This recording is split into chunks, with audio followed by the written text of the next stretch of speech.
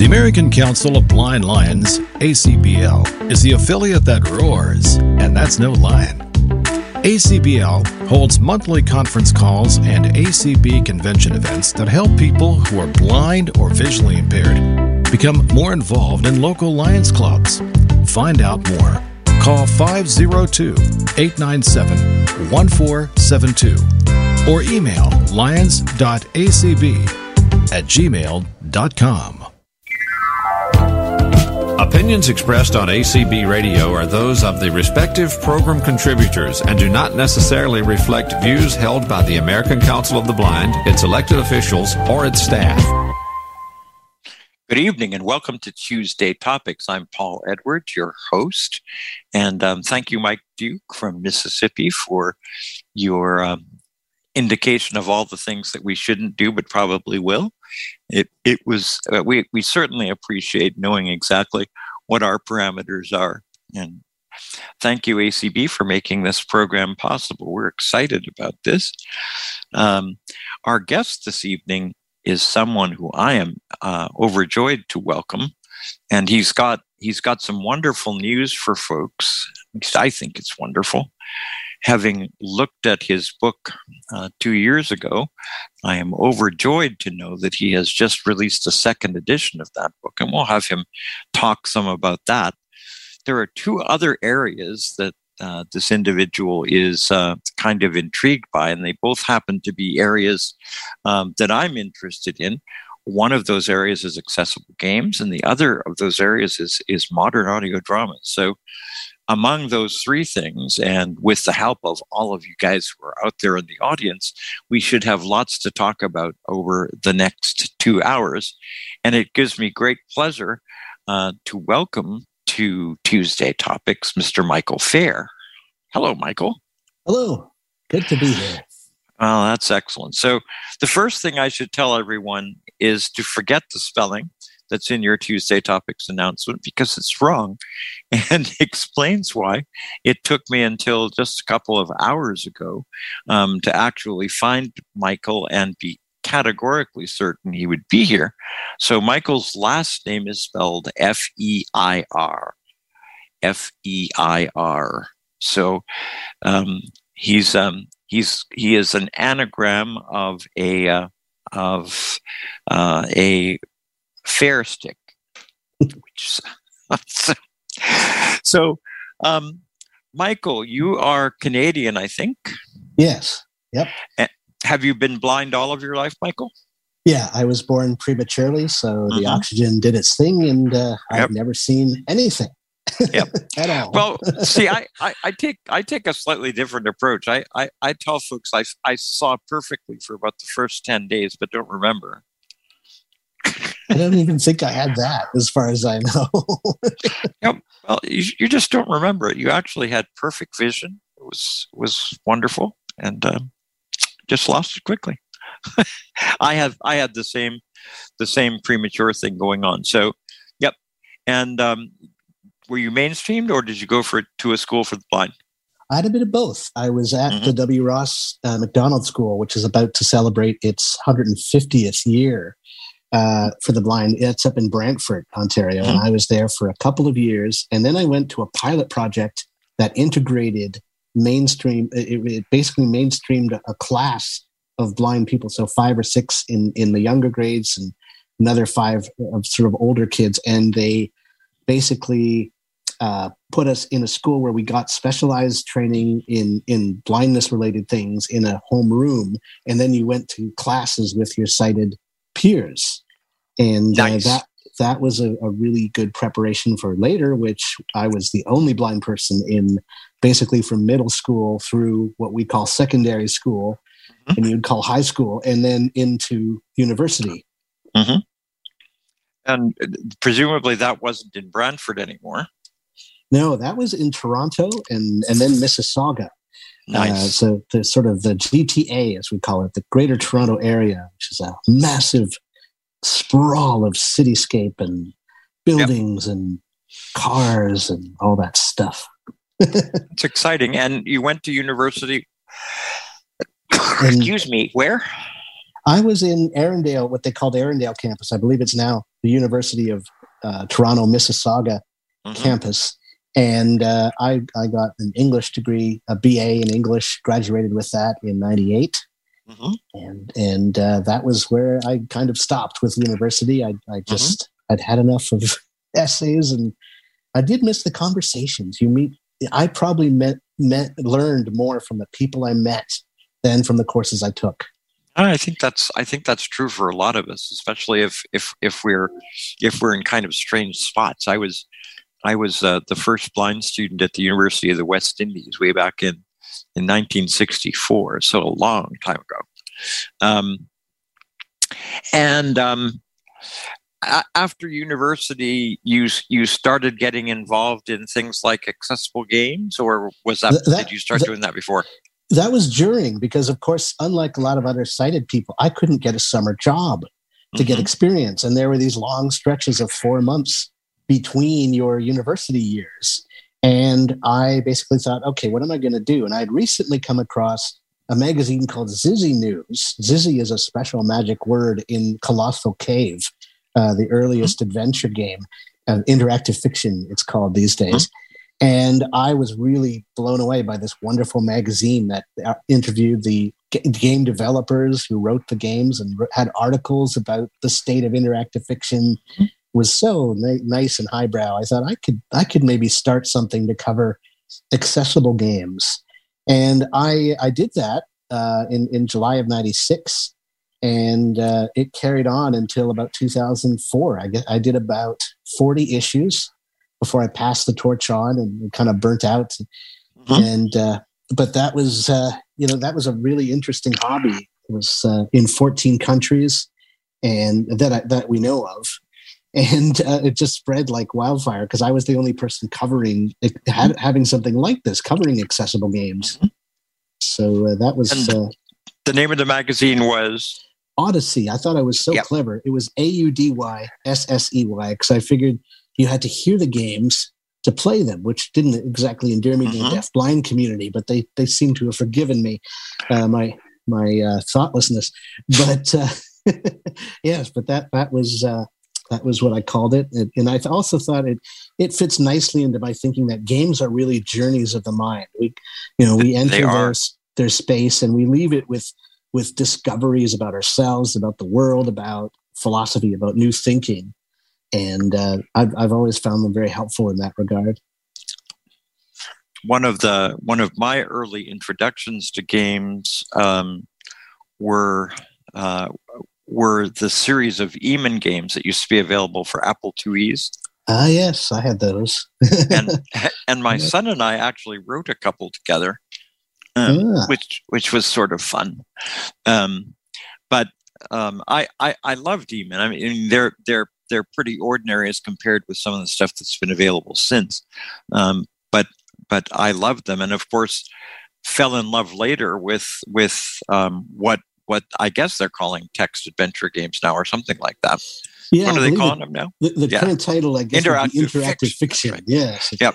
But I think of them as text adventures, and that was especially later when I got the Eureka A4, which was an Australian computer with a Braille keyboard and no screen that ran on CP/M. That was when I discovered Infocom and the Zort games and all of those, and that was amazing. I was trusted by a fellow working at the CNIB, the Canadian National Institute for the Blind. They have a tech division, and he was working there, and he actually gave me access to BBS. And nice. I was able to go on and actually look around it. He wanted me to find some games and interesting programs in its CP/M library, because that's what this computer had. It was a CP/M-based machine. So I went in and I did that. I came out with quite a haul and sent that to Australia. And that was the first time I was actually sort of mentioned online in a magazine like that, was with this Archimedes newsletter. And they sent the games around to everyone, and I sort of got my first dose of, oh wow, I can be known for something. So that was one of the seeds that eventually led to Odyssey. Do you think that? Do you think that accessible games developed as much as they should? And if you don't, do you have thoughts as to why that may be? Well, it depends on the platform. You saw, especially on, I think that we could have gotten farther faster with real good funding. I mean, you don't forget, a lot of the people who are working on accessible games, first of all, some of them are accessible by accident, like all the interactive fiction. Most of the developers had no clue that they were blind players playing those games. So surely that could have, with actual awareness, that could have gone better. Another area is with other technology. You saw with Windows, the advent of Windows really made audio games take off. And we got versions of Pac-Man and Pinball and Space Invaders and a lot of that. But again, they're one or two person teams doing most of these. And the money is always tight. They're dealing with a host of challenges that the sighted gaming world wouldn't have. So there's probably more room there that we could have seen again sooner. But I think Windows really got, we had a golden age there for a while, and we really saw some interesting developments. Yes, things could have gone further, but unfortunately, just the economics weren't there to make anyone rich making games for blind people. iPhone, that was different again. We have areas of excellence. We've seen some incredible things. Papa Sangre, the company, something else, did some amazing titles and probably the best audio games. And they had money to put into this. They reached for the moon. They had actors, Benedict Cumberbatch. Yep. Sean Bean. Just amazing. I doubt we'll see anything like that again in a long time, because they really bit off, unfortunately, economically more than they could chew. And the games were made for everyone, but we were included right from the start. They thought of blind people right from the word go. And unfortunately, what happened is it wasn't enough interest in the sighted world to make it economically viable at the time in the App Store to keep those games worth updating. Because Apple, it's not just paying to keep the item in the store. You have to do that. Then you have to pay 30% off the sale. And that's just how it was. And there was no, you weren't paid for the updates. You were just paid for any new sales. So your profits dwindle as a game lasts longer, and you just run out of steam. And that's what happened to these poor people who did such amazing work. Their games they had to pull them away from the App Store. So that I wonder if they'd fare better now with more economic choices as to how they're offered. Right. I'd love to see. Yeah, the sad thing for me is that they simply went away, so that those of us who had bought them, and there were a pretty fair number of us. I mean, I think I had 4 of their games. I think I had all of them, as far as I know. Yeah, I mean, they simply disappeared. They're gone. You can't. Your investment is up in smoke. Yeah, and if you didn't do it then, if you didn't conquer them, like me, I wish, especially Papa Sangre 2, I would have loved to seen the rest of that game. Especially, me too. I'll never forget that house with the cat, and you're following the cat out of his burning basement. Wow. Any of you guys who can, I don't know where you'd get them now, but if you can ever find an opportunity to play some of the anything else games, you should really do it. One of the amazing things about them is that they really perfected using sound to guide you. I think that there were some games under Windows that did okay, but these guys did great. Especially you could hold your iPhone and turn in place as you're tapping the left and right bottom to walk. Like, they thought through everything. It was remarkable. And there have been some kind of attempts to use some of those lessons, but really nothing like this. Maybe this Into the Dragon Cave, which is due out on May 15th, might be another hurrah at that. I kind of expect something like a Blind Legend, but maybe I'll be pleasantly surprised. I'd love to see someone try something new in this space, because it is a space that really, like, I can imagine better pinball games. We have a Blindfold Games did a wonderful example of pinball, and you get the basics with that, but there's so much more that a modern pinball table brings that sighted people have that I think could be made into sound. Side scroller, something like that, where you'd run and you jump and it's all done in stereo left to right. Again, something that could be easily translated into sound and done if by someone who knew their stuff in terms of game development. A lot of opportunity there that just isn't tapped yet that I think really could be. Board and card games, we're seeing some expansion there, but again, that there's room there for depth. That, like, we have a lot of proof of concepts, we have a lot of example one-offs, but I'd love to see real depth happen. Yeah, I think all of us would, and I think accessible games are kind of divided into two groups. One is volunteer stuff, which is for the most part very old, if not archaic and gone, because even some of the stuff that got ported over to the iPhone has now disappeared. Yes. And then the other component that's out there are games that are really intended for sighted people and by mistake almost are accessible. Yes, and we do have some happening in between. We have small companies that are trying to make a go of audio games for us as blind people particularly, and then also, they will make a game for sighted people and then be aware of blind potential players. Six Ages, Ride Like the Wind is a case in point. That's one of my favorite examples of something where voiceover was really used to maximum benefit. And the hint system is used. You have described the scenes, the art in the game. There's a lot of hand-painted art in that game. And those scenes are described for voiceover users. Sighted people don't get to see that text. It's just for us. And that's a lot of different scenes. How cool is that? Yeah, I mean, it's amazing. And the hint system is used to pass on information, so you don't have to go looking for as much. The map system, they found a way to simplify exploration, so you're not wrestling with a map that it's hard to make sense of. They took such pains to welcome us as blind people into that space. And I don't know that game, so definitely grab it. And the sequel is fast approaching. Apparently, it's a series of games. You'll be able to take a clan of horse riders through this fantasy world, and you're making decisions behind the scenes for this clan, and sort of getting to know its characters, its main character as they grow and age and develop, as depending on what you decide to do or die if you're not careful. It's a really that game is just, I've never even come close to winning, but boy, I've had a lot of fun with it.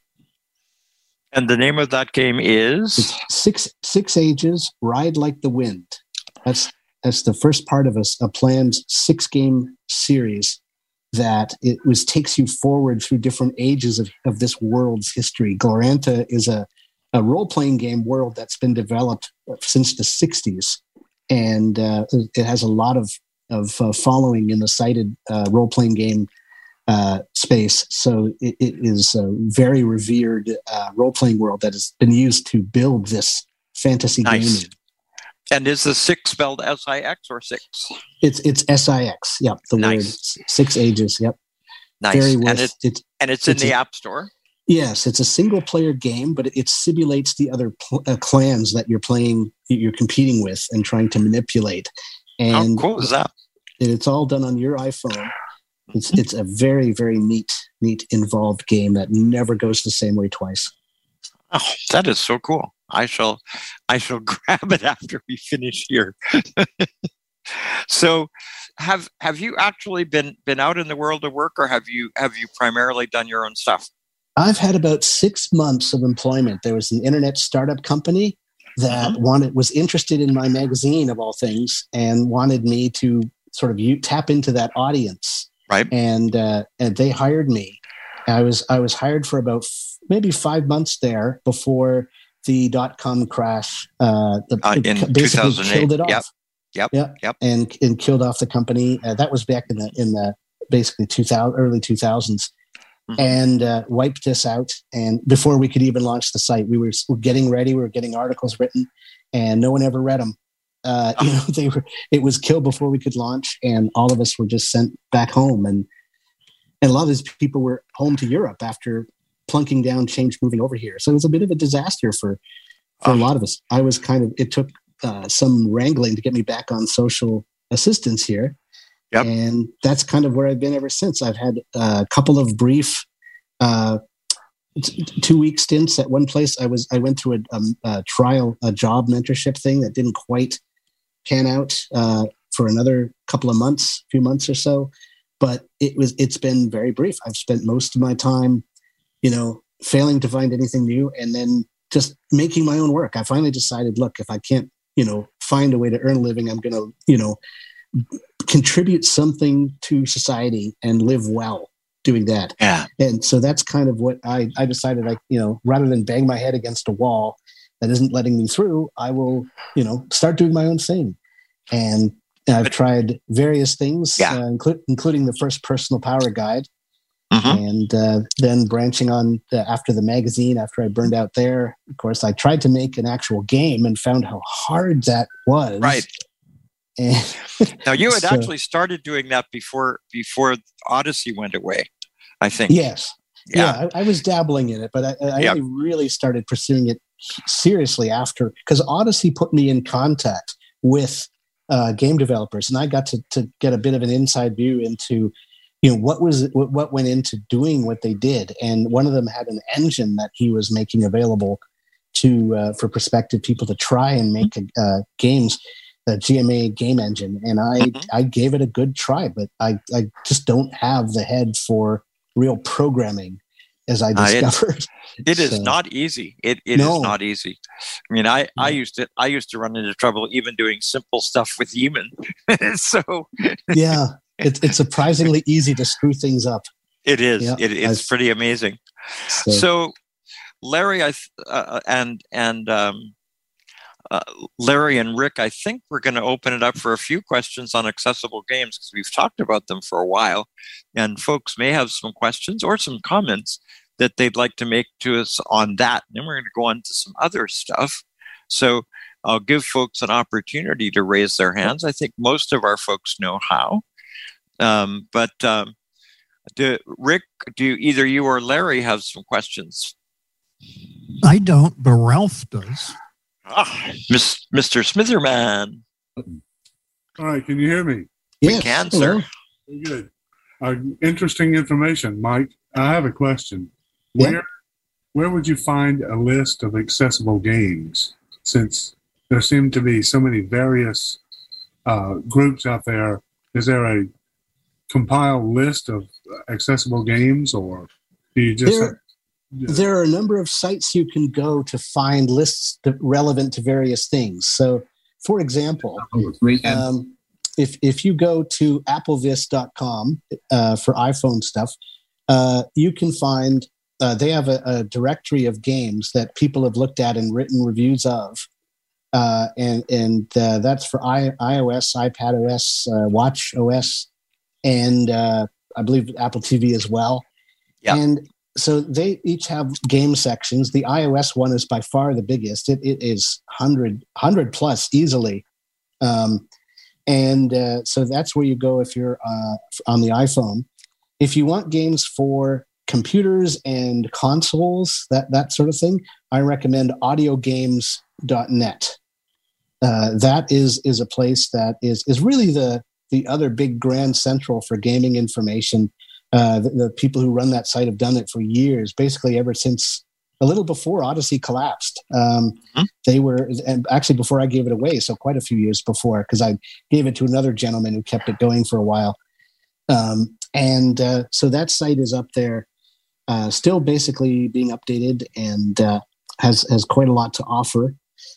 Forum for game discussion, and a big game database of basically reviews, kind of similar to what AppleVis has for the various Apple products. So those two are your best two sites to start with.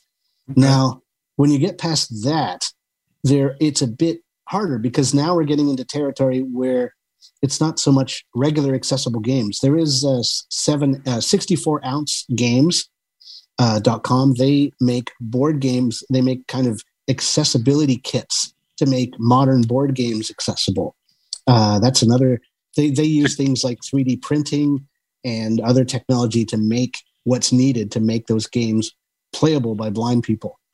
Great spot to look for Christmas presents. Yes. Yeah, I am planning to get at least one of their games at some point. I haven't decided which one yet, but I will do that. And past that, then you get into sort of role-playing games, and there are a lot of places that do take special effort to make their games accessible. Not everyone does. The people are awareness is growing in this space. But for example, Chaosium, they own some of the big Call of Cthulhu and some other RuneQuest, among other titles, and they make their PDFs very accessible. And Monty Cook Games. Whoops. Go ahead. Monty Cook Games is another one. They make their PDFs very accessible as well. Yep. So, and Chaosium is Chaosium, yes? I think so, yes. I think it's just the one S. Yes. And Monty Cook Games, it might be KOO. I can't quite remember which. C. It is a C because MCG store. So yes, Monty Cook Games.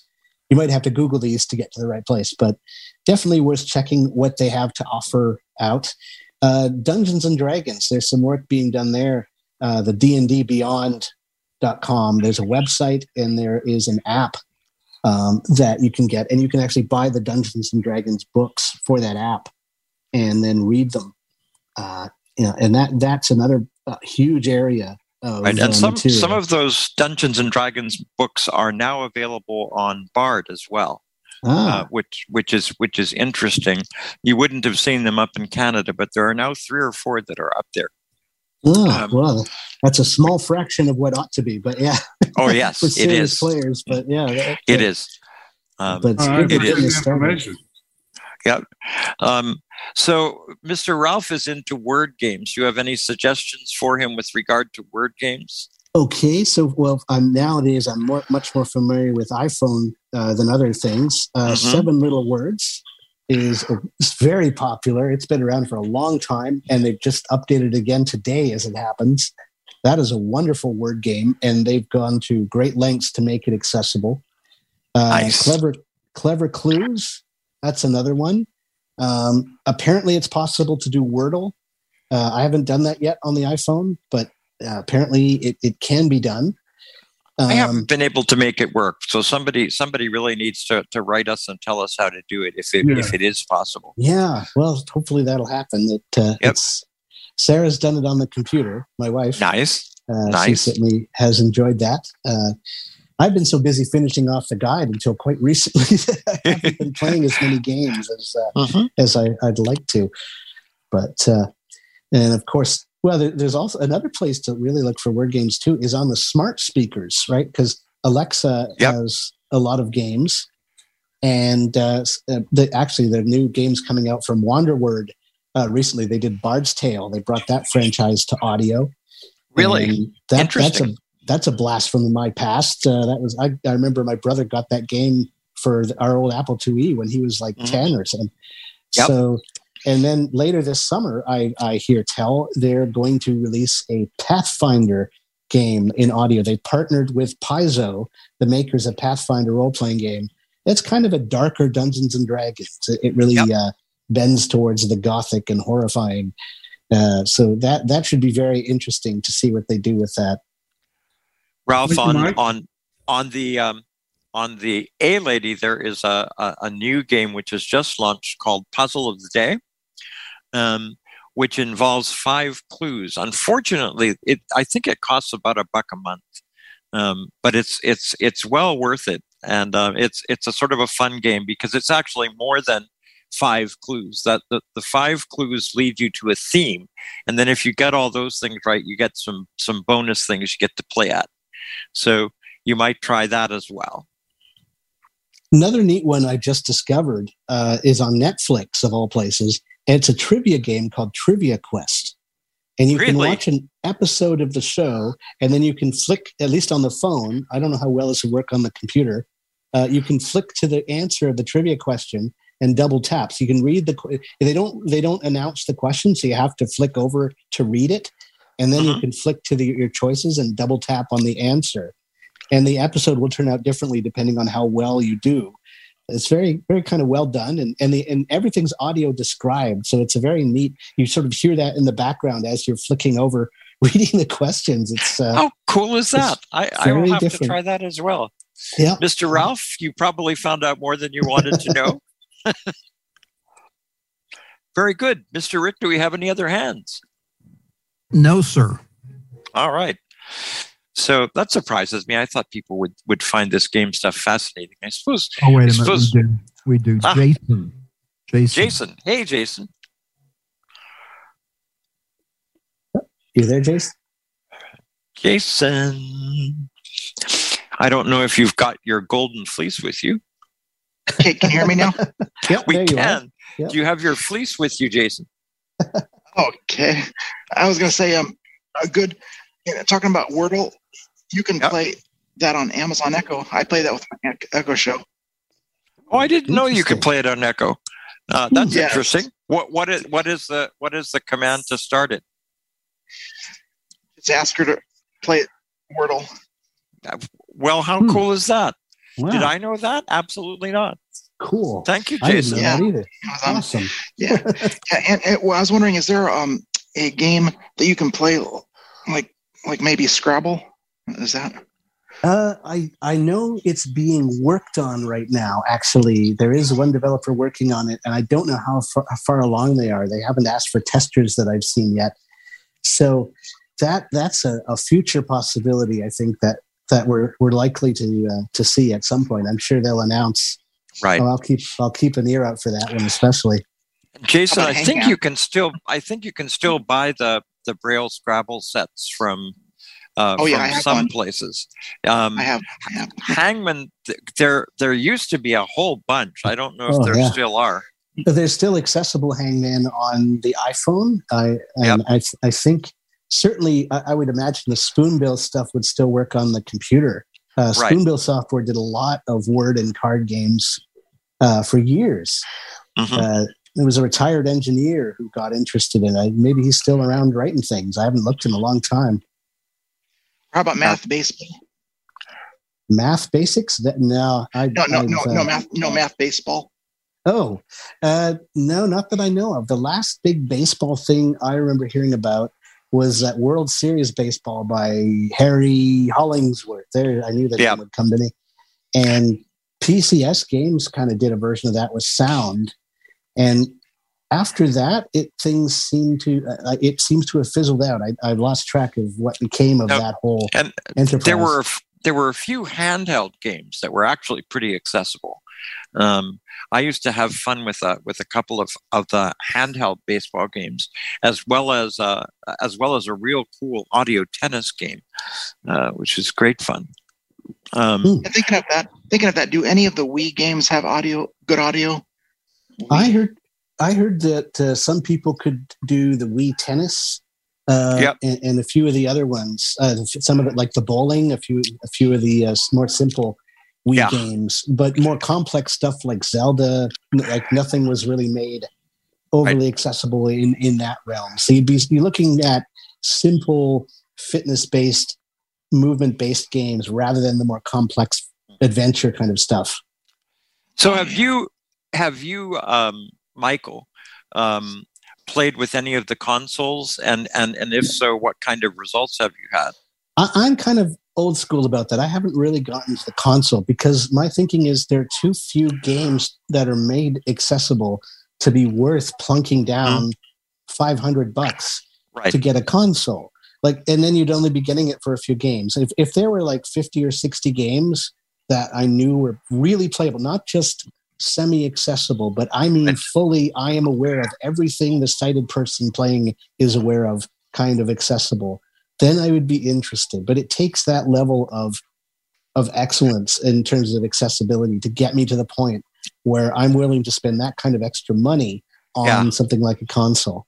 So that's kind of a chicken and egg problem. That it's really interesting because it's almost generational. It seems as though an awful lot of younger gamers are into consoles. Yes, yep. There's a big push in that space, which I'm glad for. You know, some of the lessons learned, making some of those massive titles accessible, are going to spread. You know, the iPhone is powerful enough to be a console. Mm-hmm. So some of that could find its way onto our iOS screens over time. So I'm very. I think that's right. I'm listening to what happens in that space because it could have repercussions elsewhere. Mm-hmm. Jason, thank you very much, sir. Thank you. Yep. Mr. Rick, anybody else? Yeah, Pam Coffee, please. Miss Pam. Yes. Unfortunately, I'm not much of a gamer. I don't have enough hours in the day. Oh, my. Oh, you gotta make them. Someone send her a bottle of time. That's right. Forget the coffee. Send Pam some time. Back more years ago than I would like to admit, there was a board game that a bunch of us used to have loads of fun with. It was cute as it could be. It was a real hoot. And once the thing was all put together, it was kind of I can't, the word I'm trying to think of is not coming, but just very clever. And it was called Mousetrap. I don't know it. You don't know it? I have a vague recollection of feeling that as a kid. And you had to assemble this trap, and you then try to get the cheese out of the thing. Like, I think that was, unless I'm thinking of a totally different one. No, this one, you had there was a dice, as I recall, and there were steps that you had to do to create this mousetrap. This mousetrap. And when you finally got it all together, now I can tell you the reverse better than I can the creation. But the very last step was turn the crank. And when you turn the crank, there was a boot, what looked like a boot, that kicked a ball that was up on a real high platform. The ball rolled down this ramp into a bathtub that ultimately sent it elsewhere. And I know I am leaving out some steps. I mean, it was just an amazing game. And then the very last thing that happened was the mousetrap came down and it trapped the poor mouse. Wow. So it's kind of a Rube Goldberg kind of thing. Yeah. It was that's the word I was trying to think of. It was a Rube Goldberg type game. Well, that's intriguing, Pam. That's not a game. That's not a game I remember. Now I do remember, and I suspect that Michael does too, and maybe you do too, Pam. The Game Center that was made by Telesensory way back when God was little. I never got to feel that. Not familiar with that.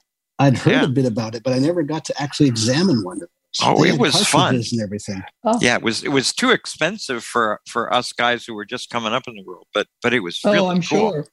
Yeah, and of course, there are things like audible darts now, which I covet a little bit, and I may end up actually buying a set of those.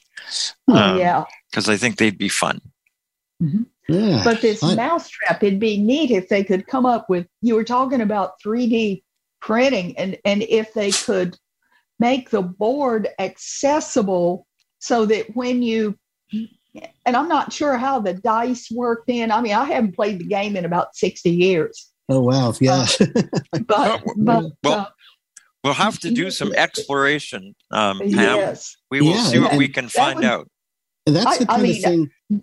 I'm old enough to be a grandma, but I'd love to play that again. It was just so much fun. You might want to actually talk to the folks at 64ouncegames.com because they might actually be able to make that happen.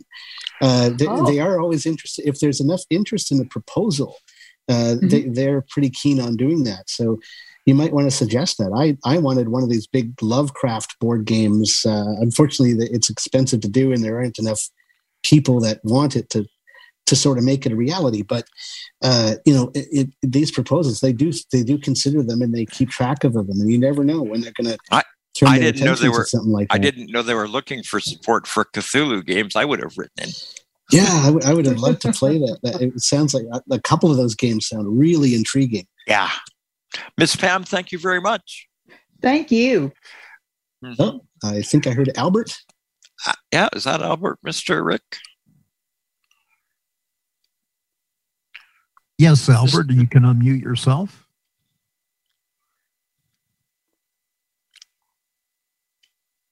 This has been fun, Michael. Yes, certainly has. Yeah. You there, Albert? Mr. Albert. I don't know if he's a relative of the Einstein guys. Am I audible now? You are, Albert. Go for it. Very good. I remember playing with a speak and spell. Oh, I remember those. Yep. I think they had a hangman game on there too, didn't they, Albert? I think so. Yeah. I remember when you completed a word that it knew, it would go very good. Yes. Yep. Speaking spell was fun. Again, a little expensive for us who were trying to survive. Going to work every day. Yeah. Because I think they're $4.95. Mm-hmm. You could argue for that, though. That's indication. You should get me that so I can spell, Mom. Yeah, you could press a case for that one. I think you could, and there are a bunch of clients of Division of Blind Services folks down here who got them. Mm. I never did because I was already working at the time, and they also had discovered that I was a better speller than most of them. So they said, "The heck with you, Jack." Yeah. There was also, I remember one that was bowling. It had a plastic bowling pin with 10 dice inside of it. You took the top off the pin and dumped out the dice, and only one of the 6 surfaces on the dice had a bowling pin on it. So, and you could feel that it was just sort of tactile, not braille. But just, how cool is that? It sounds like you wouldn't often get high scores though. Yeah, no. Yeah, the odds would kind of be against you there. But that's fun, Albert. I never saw that one either. No, it's amazing the number of games that are out there. Mm-hmm. Yep, excellent. Do you play any games now, Albert? No. Not as she said, not enough hours in the day. I think there are. I think so. Yeah, everybody should make some hours for games. Oh yeah, you gain. It helps the mind stay rejuvenated and young if you find something you can really get into, like even something casual, like Dice World on the iPhone. A lot of blind people like that game. They do. It's a good beginner game. Uno. Uno's fine. And very long ago, I had a Scrabble set. Yep. Now, my oldest sister, who now lives in a senior center up in Waukesha, Wisconsin, she has that with her, and the people up there love it because you can turn it. There's Lazy Susan thing, and the tiles fit in. You don't bump the tiles when you touch them with your finger. Yeah. They love it. I used to have that and a Monopoly that of similar age. I've seen that as a kid. Yeah. And there's a lot of those, and unfortunately, I don't think they're not making it. I don't think they're making them anymore. I'm not sure about that. Hopefully, they'll get computerized versions soon. There were some attempts on the PC. There are some pretty good Monopoly things that are out there. Both of the online gaming companies that are out there have versions of Monopoly, and they both work. Trying to think what they're called now. The RS Games and RS Games, and then the one from Quentin's Playroom or something like that. Yep. Yeah. Both of them have Monopoly games, and they work well. I think Quentin has developed some better games. they have done a really good job of developing a range of card games that are great fun. And if you guys haven't tried Quentin's Playroom, I would urge you to get it. RS Games is available for the iPhone, but it's pretty pricey by the time if you want it all. And I don't love the interface, but I think if you want to get all of the RS games, it's like $39.95 or something like that. Oh, yeah. Well, that's kind of they're there.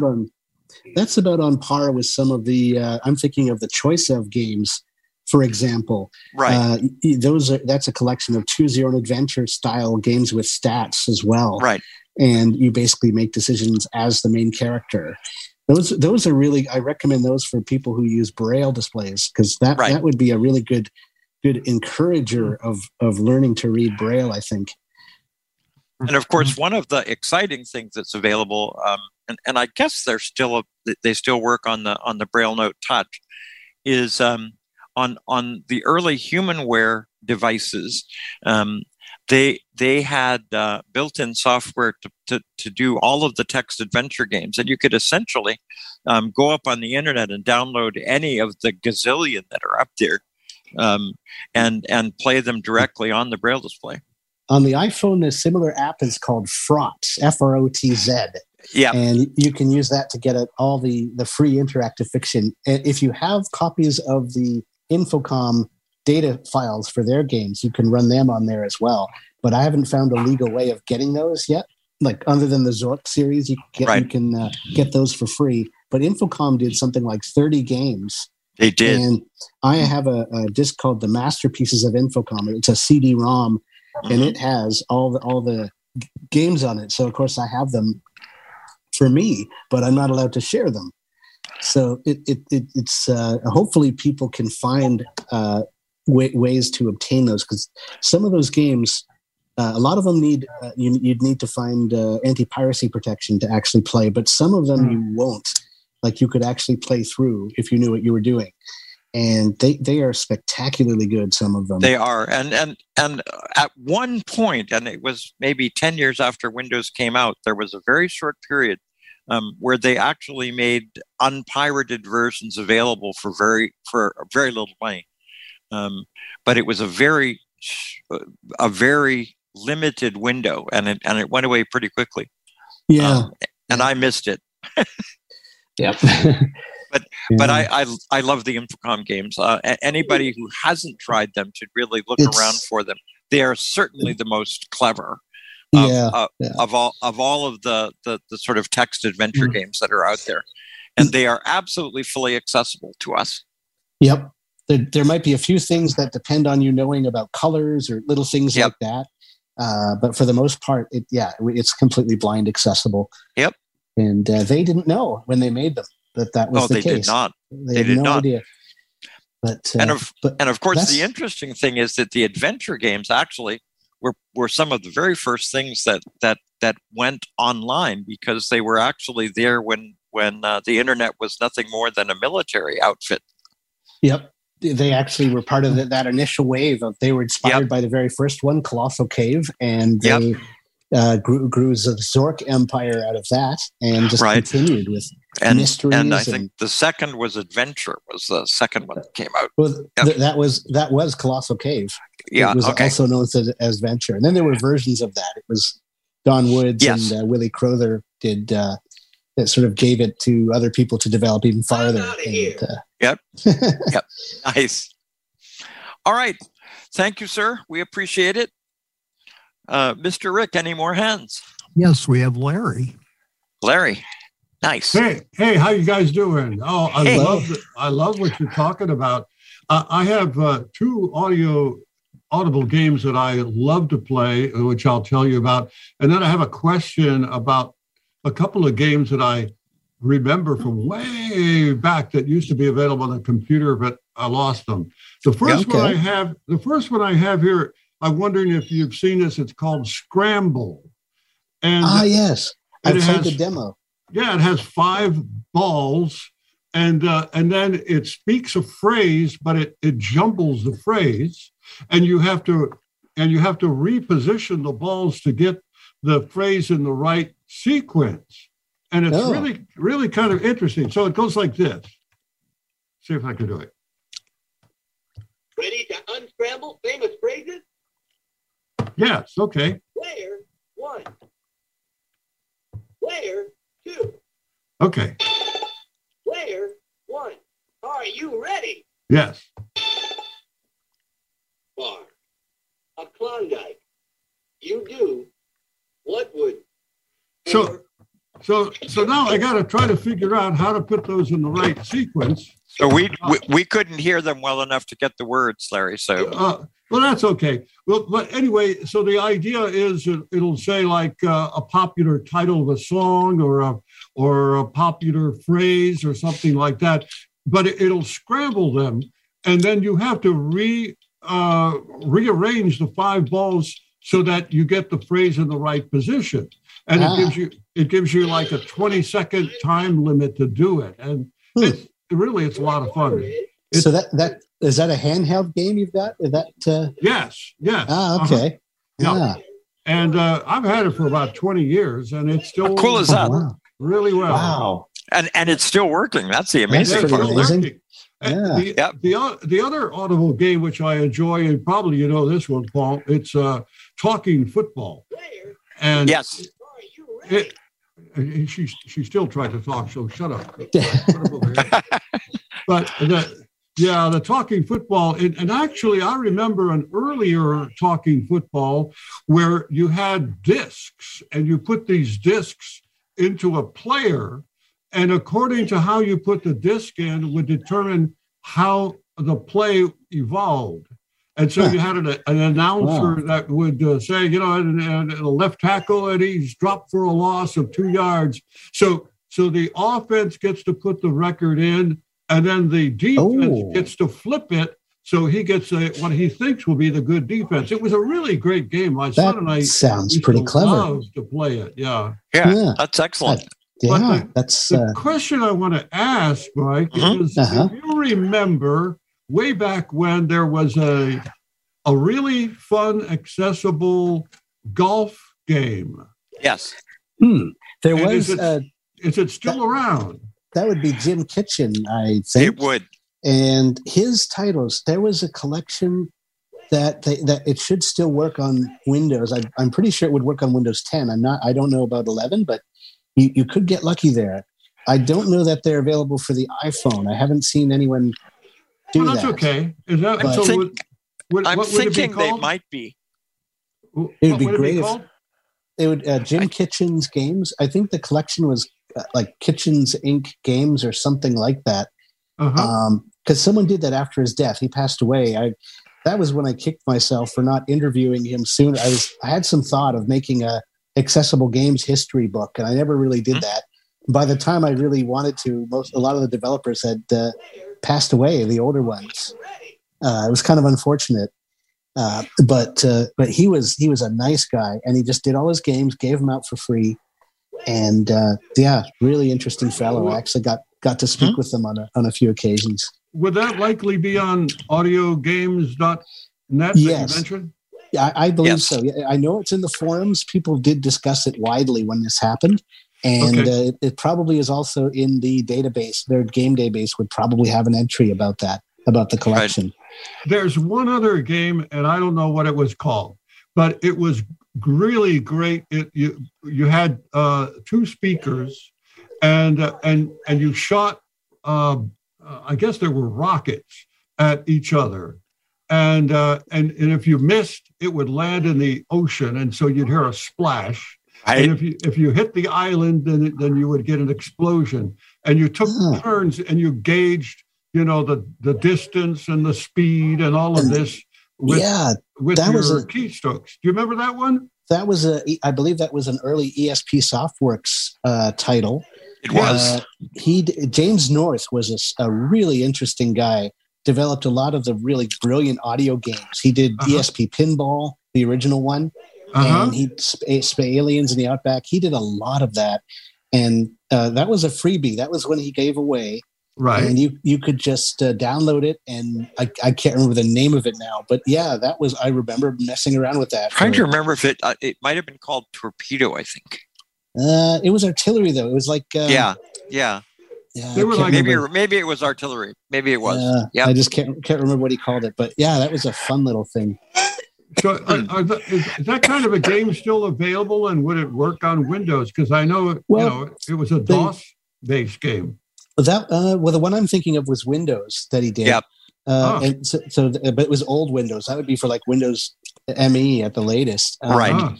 So it probably would still work.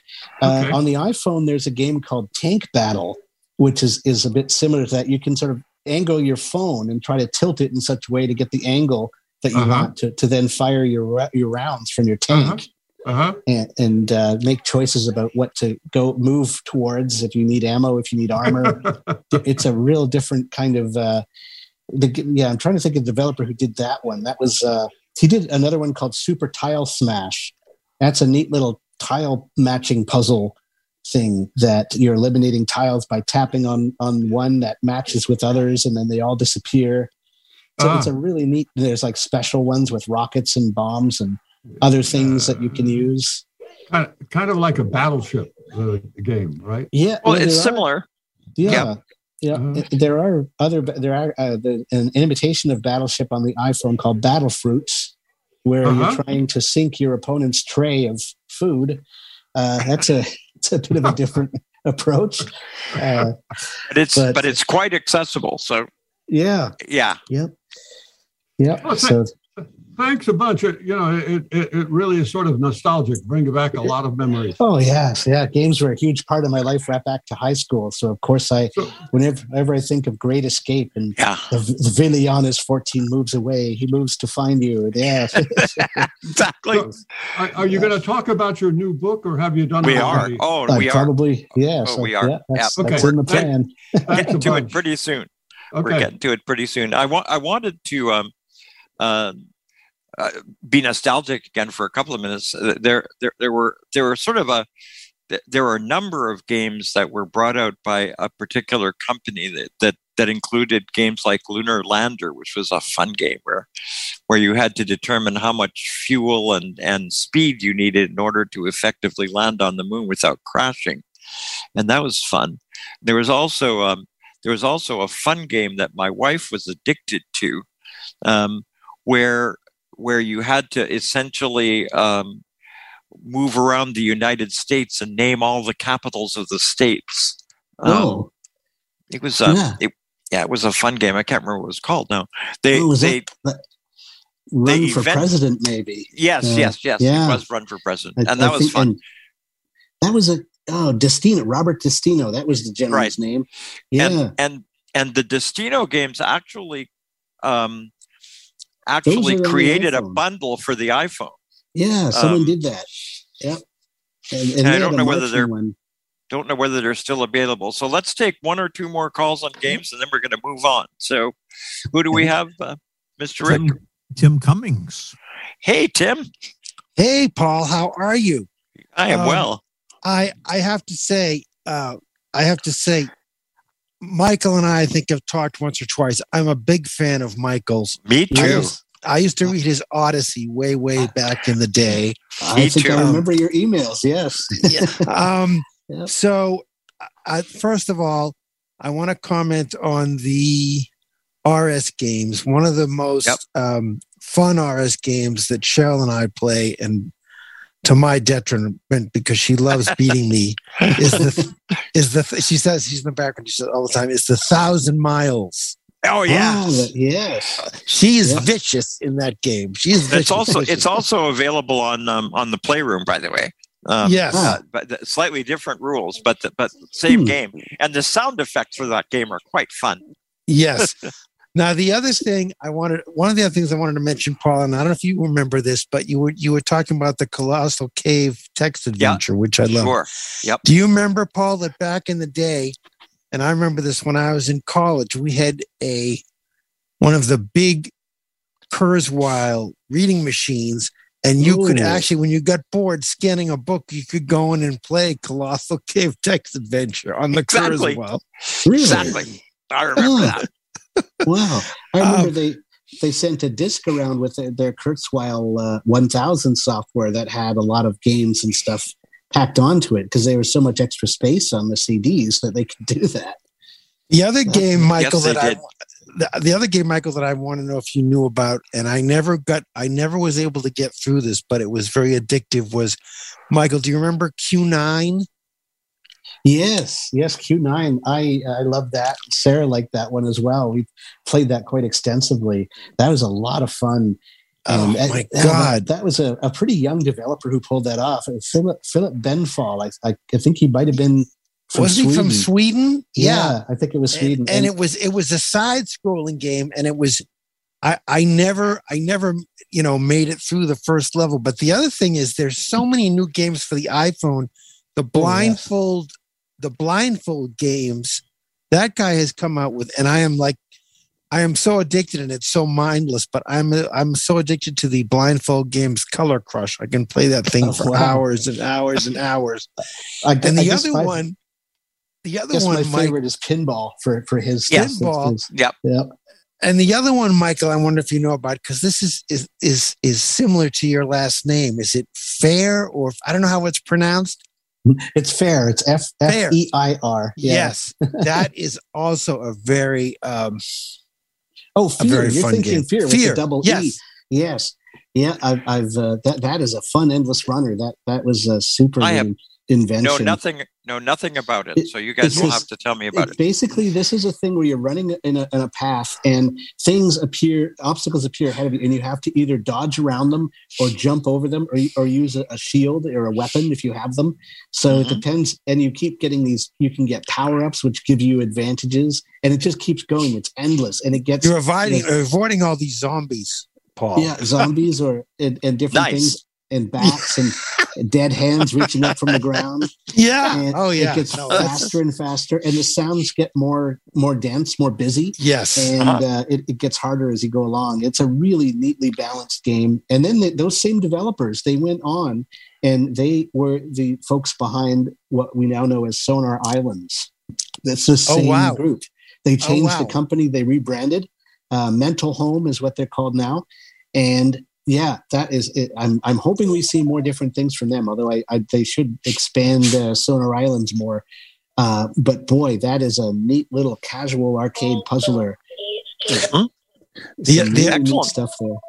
Yeah, the final one I want to mention, and this game was one of the first games that were on the PC audio games that transitioned over to Windows, were the PCS games. Yes. I actually got quite familiar with Phil and his partner Mike. We had a lot of really extensive conversations about game development and what to do next.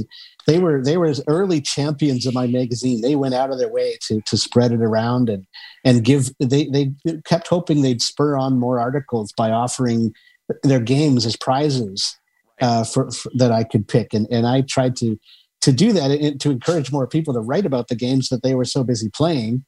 And it was somewhat successful, I guess. We always had barely enough, but I never felt I was deluged with good articles to include. But they were. Now, is there still an archive of Odyssey somewhere? AudioGames.net they've kept a complete set of the Odyssey issues up there. So that was very generous of them to do that. They liked their history, so they wanted to be the place to come to get all your gaming history needs met as well. So that they have a complete set of all, I believe it's 57 issues of Odyssey. It might be 61. It was something like that. I stopped after 40. Yeah. And Ron Schermerhorn picked it up and kind of carried it for another 11 or 12 issues. Yeah, I had a complete set, but they have disappeared as I've moved. Tim, thank you so much, man. Thank you, man. Good to talk, and I'll be calling it again. You. Great to talk to you, please Michael. do. Yep. All right. Absolutely. I'd be happy to. All right. So anybody else, Mr. Rick? No, sir. Very good. It's about time, people. Shut up. We want to have so much fun. We do. So let's talk about the iPhone. It was introduced in 2008. Were you a pretty early adopter? I was a skeptical guy. It took at least a year. I got mine in about 2011. I was very skeptical. I kept seeing these things from friends. And, hey, you should look at these. It's amazing what we can do on the. And I read, okay, what's an iPhone? Let me see here. It's a flat screen. There's only one button. Yeah. How the heck is anything possible for us on something? I was very skeptical, but I kept seeing these gleeful tweets and things from people. And eventually I got, okay, I'm going to go to AppleVis and have a look at this. And, I was just amazed when I saw what because it really harkened back to what I did with Odyssey. It was this volunteer community of pioneers wanting to make things easier, better for people who came after them and spread what they enjoyed. And they were willing to put effort into doing that. And I was just totally just slowly drawn. My skepticism was chipped away. I laughed a little less at these people who were telling about all these fanciful things they were doing. Because at first I thought, okay, is this real, or is it like the person who played Zelda but had to memorize every single thing? It wasn't the same adventure at all, So but I finally said, okay, well, my mom broke her phone, and I needed a new phone. I had one with raised buttons. That was the only reason I had it, because I could dial with it, and that was all I could do. And I wanted something more than that. But, nothing seemed available, accessible in the range I was willing to pay. And then all of a sudden the iPhone, and it was like, okay, so I can get this. It has no buttons, but I got prepared as I could. I got the book by Anna Dresner, who wrote a really good introductory book. And of course I knew about AppleVis. So I felt I was, as prepared as one could be, and went into that shop to get the new phone. My mom had my old phone, and I remember signing that contract and being handed this flat slab and thinking, this feels like a drinks coaster. Yep. And it just, and then of course they set it up for me, the salesman and my father. Between the two of them, they got it set up, and then I told them how to turn on voiceover, and it started talking. And I think until that moment, the salesman figured that maybe my father would be with me whenever I needed to use the phone or something like that. Because when I started touching and it started telling me what I was feeling on the screen, and I started doing things, I think it kind of blew his mind. This guy had no idea that this was possible, and within the first, I went from, oh my God, have I just done something really crazy, signing this $100s contract over years to pay this back for this device. And within the first hour, I knew that things were good. I would really, once I got the hang of this, it would be a really powerful addition. And it just kept getting better. I came in just as stuff was starting to happen, when people were starting to be able to use the camera to do different things, identify things, OCR took a while before we got a really good OCR solution, thanks to Kurzweil. But wow, it just kept getting better year after year.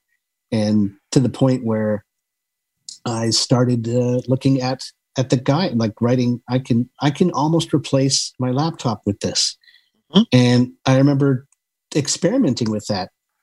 Going to a cottage with a friend, leaving my laptop behind, taking the phone and a Bluetooth keyboard, and really getting into serious discussions with Steve, my friend Steve Mergasky, about how feasible is this really, to go without a laptop completely and just use the phone. And one of the biggest debates that I think is going on in the access technology field now is, is there really a space any longer for full-blown note takers, or should everybody be getting what amount to Braille displays that can connect to iPhones?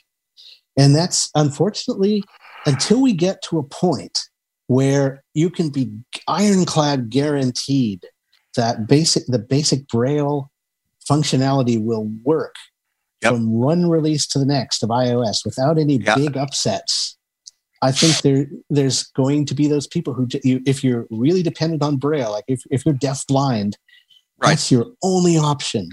Yep. So there'd better be a plan B, because there are times when, I only use Braille to read books. That's pretty much I can type way faster on a Bluetooth keyboard than I ever could on a Brailler. Sure. So for me, speech is my main access. So for me, there haven't been as many bumps.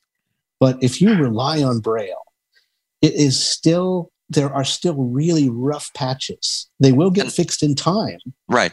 But you'll see updates about all manner of other things before the Braille problem goes away. And that Braille problem will wreck your day. Right. But it won't bother other people enough to get that kind of speedy resolution that happens when your iPhone can't make or receive phone calls. And it's one of the biggest philosophical questions that operates for those of us who are kind of looking at the access scene. I mean, everybody says, wasn't it wonderful that iPhones developed this accessibility system that, for the most part, is pretty damned amazing. Oh, yes.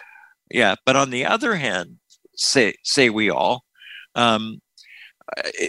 it seems as though, especially where Braille is concerned, and I get mad at anybody who starts messing with my Braille.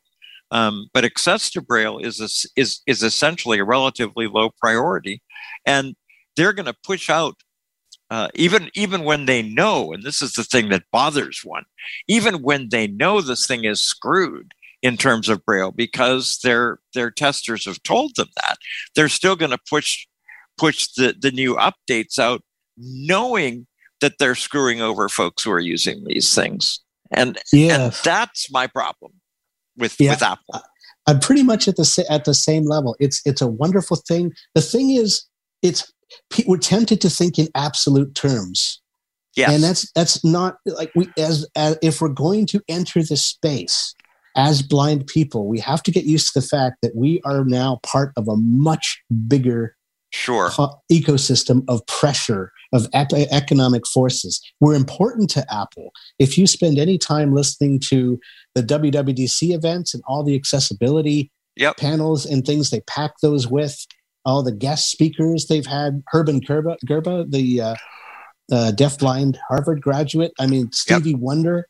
I mean, they have some really high power profile people who aren't known for putting up with crap, who are nonetheless putting up with these blemishes on Apple's record because they realize, and I think we all have to take a step back and realize that being an absolutist in this realm isn't going to get us very far. Right. It's a case of you're going to have points where Braille just isn't.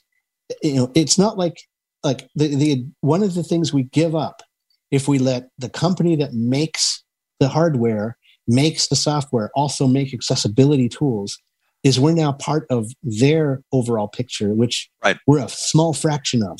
Even taking all of us together, we're a tiny fraction of. So they're not going to do things like force everyone at gunpoint to use accessibility tools. They'll make them available. They'll encourage developers in all the ways they can to make their apps accessible, but they're not going to force that on anyone. They're not going to throw anybody out because their app isn't accessible. No, you're absolutely right.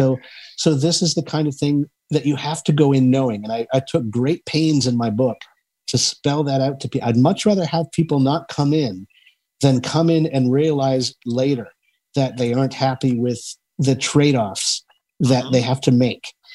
That's the kind of place. And the trade-offs are interesting because clearly none of the other systems that are comparable, i.e. neither the Windows system nor the Android system, nor the whatever other systems are out there, and there are a couple of other smaller ones, but none of them is at nearly the level of operability and access that Apple is at, even now, even after a decade.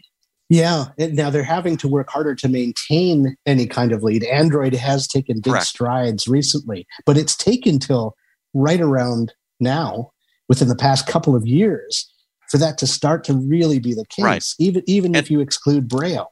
Yeah, well, and you can't exclude Braille because Brailleback is still an issue with some phones. And that's a shame.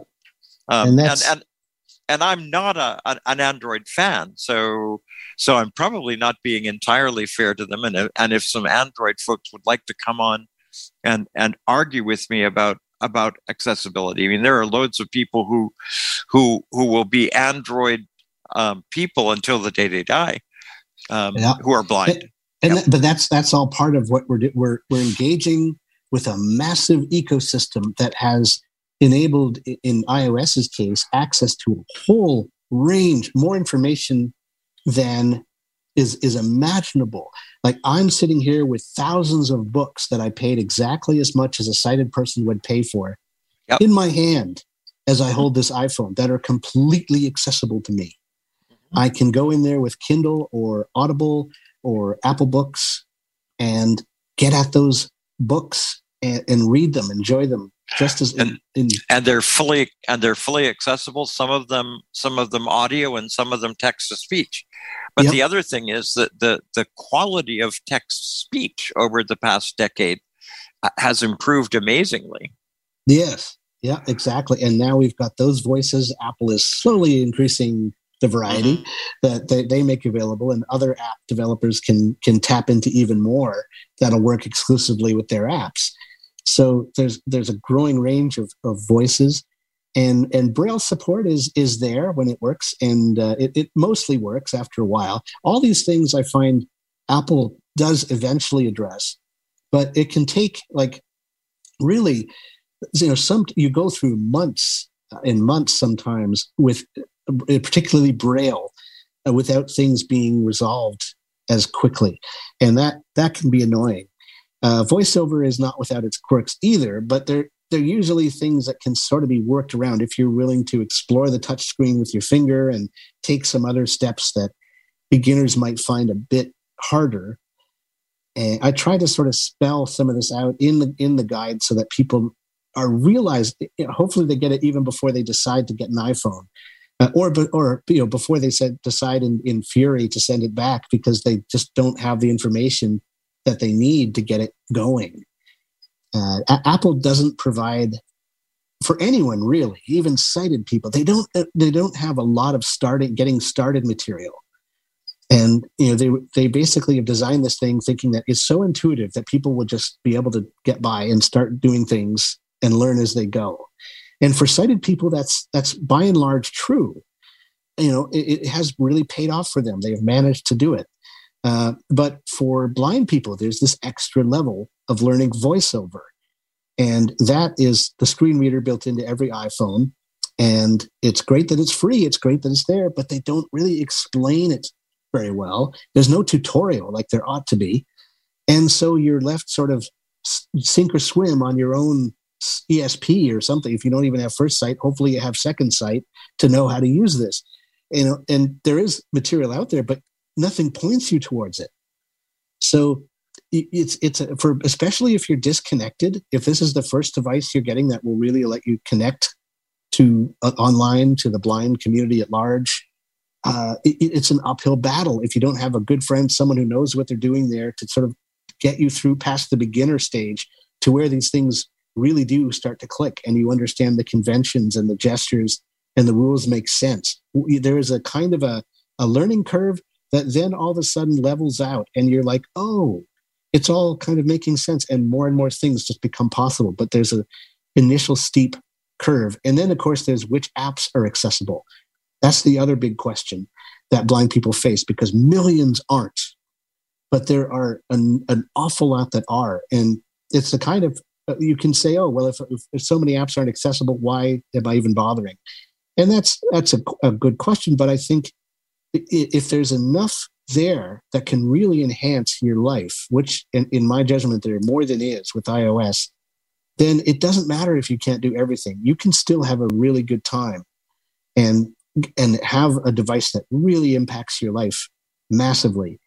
It just having a device that everyone uses even sighted people. It's not some strange exotic device made for the blind. It's something very common.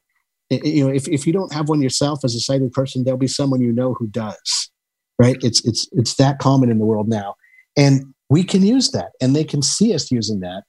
Not only that, but we can use a lot of the same apps, like the banking app, particularly apps to do things, to shop online, to bank, to do practical things. A lot of those apps tend to be, the likelihood is they'll be more often accessible than not. So in that sphere, particularly, like we can use Pages, we can use, to write our documents on, we can use the web, browsing websites and get around with Safari, that browser. My bank has an app that is fully accessible, and they take great pains to keep it that way. And everything, the hydro app for our local hydro is somewhat accessible. That's the electricity for those of us in this country. Yes. So did you start taking notes on your experience with the iPhone as soon as you got it, or did you kind of remember back when you decided to write the book? Well, I went through a long phase of exploring, enjoying what I was learning, and really feeling that there was enough help out there.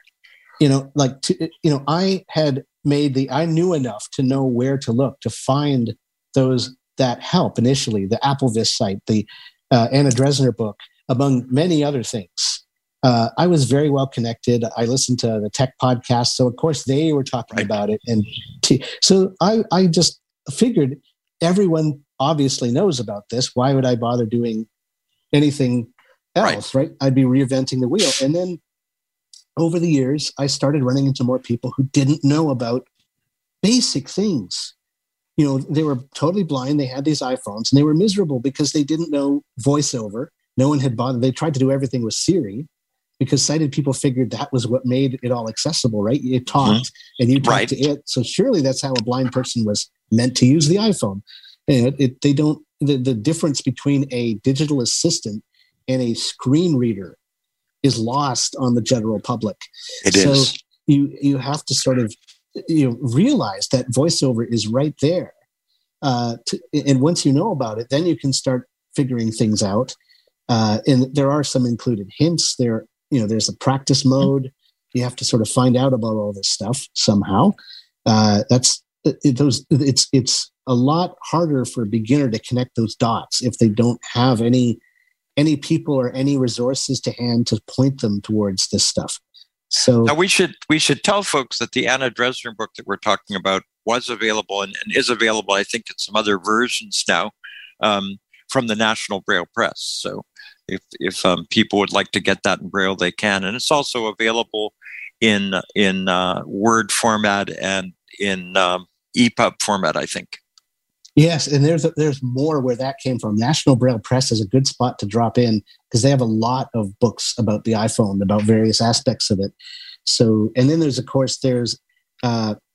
Shelley Brisbane's book about iOS access for all, and that goes beyond blindness. That goes into other accessibility areas, which I don't do. My book, I should really be clear about that, is strictly from a totally blind user's point of view. So I'm really focused on VoiceOver, and I brush over some of the other accessibility that might be useful, but my main focus is an experience from a blind person's point of view.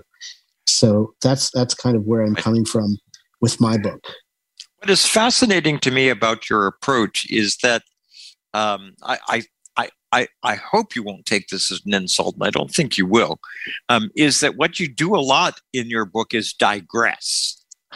Yes, I do. And I'm proud of that because I think, a lot of people, there's a group of people who really bristle at my book, and it's the technocrats who are really comfortable with manuals, with how do you do this? I just want a list telling me this, and then it's friggin' done. A, B, C, D, and E, and then shut up. And that's it. And that's, those books are valuable. I don't disdain them. I just think something else is needed here. Something to really tell you why you want to bother learning, going through the hoops of learning how to use a device that seems to be very antithetical to blind use. A device with a flat screen with only a few buttons on. Like, why would you want to bother? It's not, those of us who have drunk the Kool-Aid, it's very obvious why. It all works. It's just such a part of our lives that we can't imagine being without it. But if you're on the outside and you've never would have imagined that a touchscreen device would be useful, and it's not only useful, but outright coveted by people who are blind who don't have them, and, but know enough to know how useful they are. Yep. Right. I mean, that's not something that would be, that seems on the surface sensible. But when you realize the power that comes with having so much technology in something you can hold in the hand, having a camera you can identify things with, having a library you can pocket of accessible books, having a stereo, a game center, an office essentially, in your hand. Word processor, GPS stuff. And all in a single device, and all that you can put on there at once and still have space. Yes, exactly.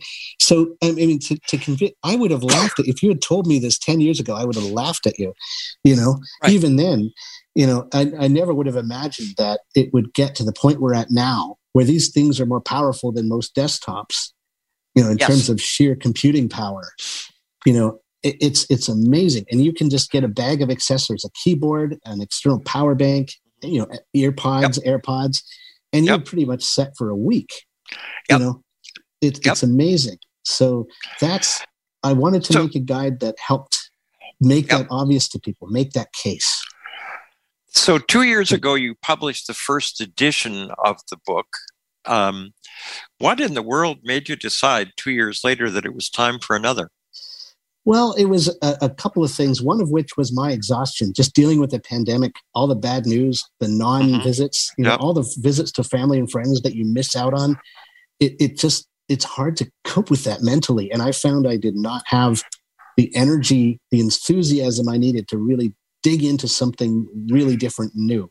And that was disappointing to me. I did not really want to spend another, who knows how long, working on an edition of the guide. But it really became clear to me that it would be better to do that. And then what really nailed the coffin was Apple did some changes to VoiceOver, and they unleashed artificial intelligence into iOS 14 initially, and they built on it in iOS 15.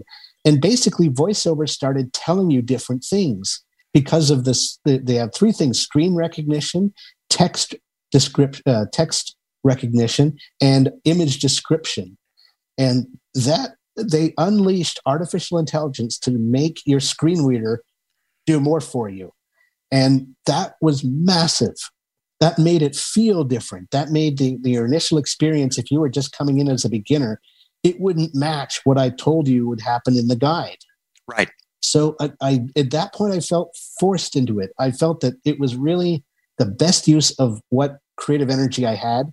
It would give me something worthwhile to do, and it would be appreciated when it was done, and it would help me get through the pandemic with some sense of purpose and direction.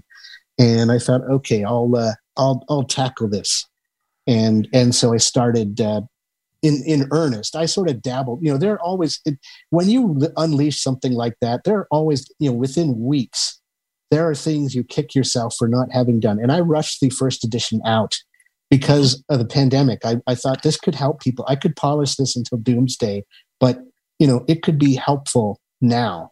And I released that. And I very quickly got emails back letting me know that was a good decision. When you hear from a lady in England who, in one of these really busy nursing homes and no one has any time for spare little things, she lost a ring that she really wanted to find again. And my guide helped her learn enough to get Be My Eyes going. And that's an app that lets you show your surroundings to a sighted person through your camera. And you can get sighted help at a distance. They can tell you where to reach, where to turn, to look for things, to help you do things. And she was able to do, with that help, she was able to get her ring back. And it's sort of like Ira, but free. Yes, yeah, it's free, and that has it uses volunteers, which means you do have to think about what you use something like this for. You wouldn't want to, necessarily use it for a credit card or something unless you had to get information off, something like that. You have to think more about what you use it for. But it is free, and they're all just people waiting to help, right? And if they can't help, they don't have to. It's not like you're forcing them. So it's great. You can get the help that you need to do something. And she obviously got someone with enough time to help her look around this room and find her ring. And she just, in this profusely thankful email, just glowed. You could just feel the delight, and that's when I knew that I had done the right thing. It was the right decision pushing this out when I did, despite all its imperfections. Yep. So the line in the sand that blind iPhone users point at is when version 8 went away and version 10 arrived. Did you see that as a significant time for blind folks? It was helpful. I found 7 to be really remarkably stable and a good experience. And then, when 10 came, it was another sort of fairly steep jump up. Yep. And it did introduce a lot of interesting features. But I think it really, the big one almost came in like 11, 12, where you started to really see the hints of what was going to come in terms of artificial intelligence, things like that. Right. Is where that all sort of really got going. What I thought you'd talk about was the disappearance of the single button that we used to have. Well, the home button, I got used to those gestures very quickly. It didn't really faze me. I really didn't understand how much it would faze other blind people until you started to see the struggles with the struggles didn't last long as people took the time to just memorize those gestures. But it was a big change, and I think the headphone jack was almost a bigger blow to more people just because they were so used to having it. Now you had to choose between charging for the first little while, charging and listening privately with headphones if you needed to do that. Now, of course, with wireless charging, it's a non-issue, but still painful for people who need hearing aids, because if you then go through that to a streamer and into the hearing aids, which introduces that dreaded lag that we have to be so careful of when we get accessories. And sighted people don't often realize that if you introduce enough lag, it's one thing if you're just listening to something like music. It's quite another if you're listening for a voice that's telling you what's happening on your screen as you try to control things. Mm-hmm. If there's too much lag, you hang up on calls you want to answer, and stuff like that starts to happen. So, yeah, like it did throw me for a couple of loops, but that wouldn't have on its own pushed me to do a guide. I wouldn't have thought that would have been as big a change as would do it. Right, and you would say to people essentially that they shouldn't be put off by the loss of the button. Yeah, Face ID worked. There was such panic when when Face ID was coming out, and I thought, oh, come on. But of course, Apple, in its usual style, was dead silent on whether so we had nothing to convince people that, of course, they thought of blind people. They're not just going to leave us in the dust. There's no way. They put way too much effort in, but people don't see that effort really. Like, unless you go through the trouble of listening to the developer conferences, of looking at their accessibility site and all the things that they talk about that they offer developers, you don't realize how much effort they've put in to making it accessible. And you just see the problems, the rough spots. And it can be kind of they're forgetting, they're not thinking of us, they're forgetting about us. And it's easy to sort of panic. And I hope that changes. I hope they get more communicative over time, because that would really do them some serious good, I think. Now, do you get involved in doing advanced work on the iPhone? I.e., are you in any of the developers groups? Not really, no, because I need my phone to be as stable as possible. It's what I do everything with. So I don't really go for the beta testing, because I just value what I have too much to risk running into these snags, especially if like that. That's what I use to let people in my apartment. Essentially, that's how our buzzer works through the phone. So, if that isn't working because of beta testing and we're expecting packages, that presents problems. It does. I do have to think about stuff like that and really not do the beta testing as much. So you need to buy 2 or 3 other iPhones, Michael. So yeah, it would take, and if Apple wanted to furnish me with said iPhone, I would be happy to do that and take some time to test things. Same with Ulysses. That's a great app that I use for all my writing.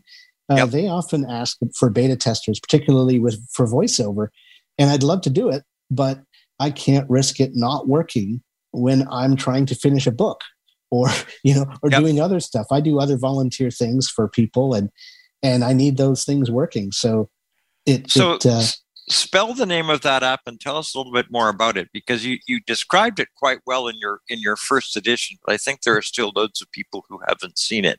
Yeah, it's a different beast. It's called Ulysses after the Greek fellow, and so that's Ulysses. And this is an app that won an Apple Award. I actually heard them win that award in, I believe it was 2014, at one of their Apple conferences. And within a few weeks of them winning that award, they released the first version of their app that was accessible.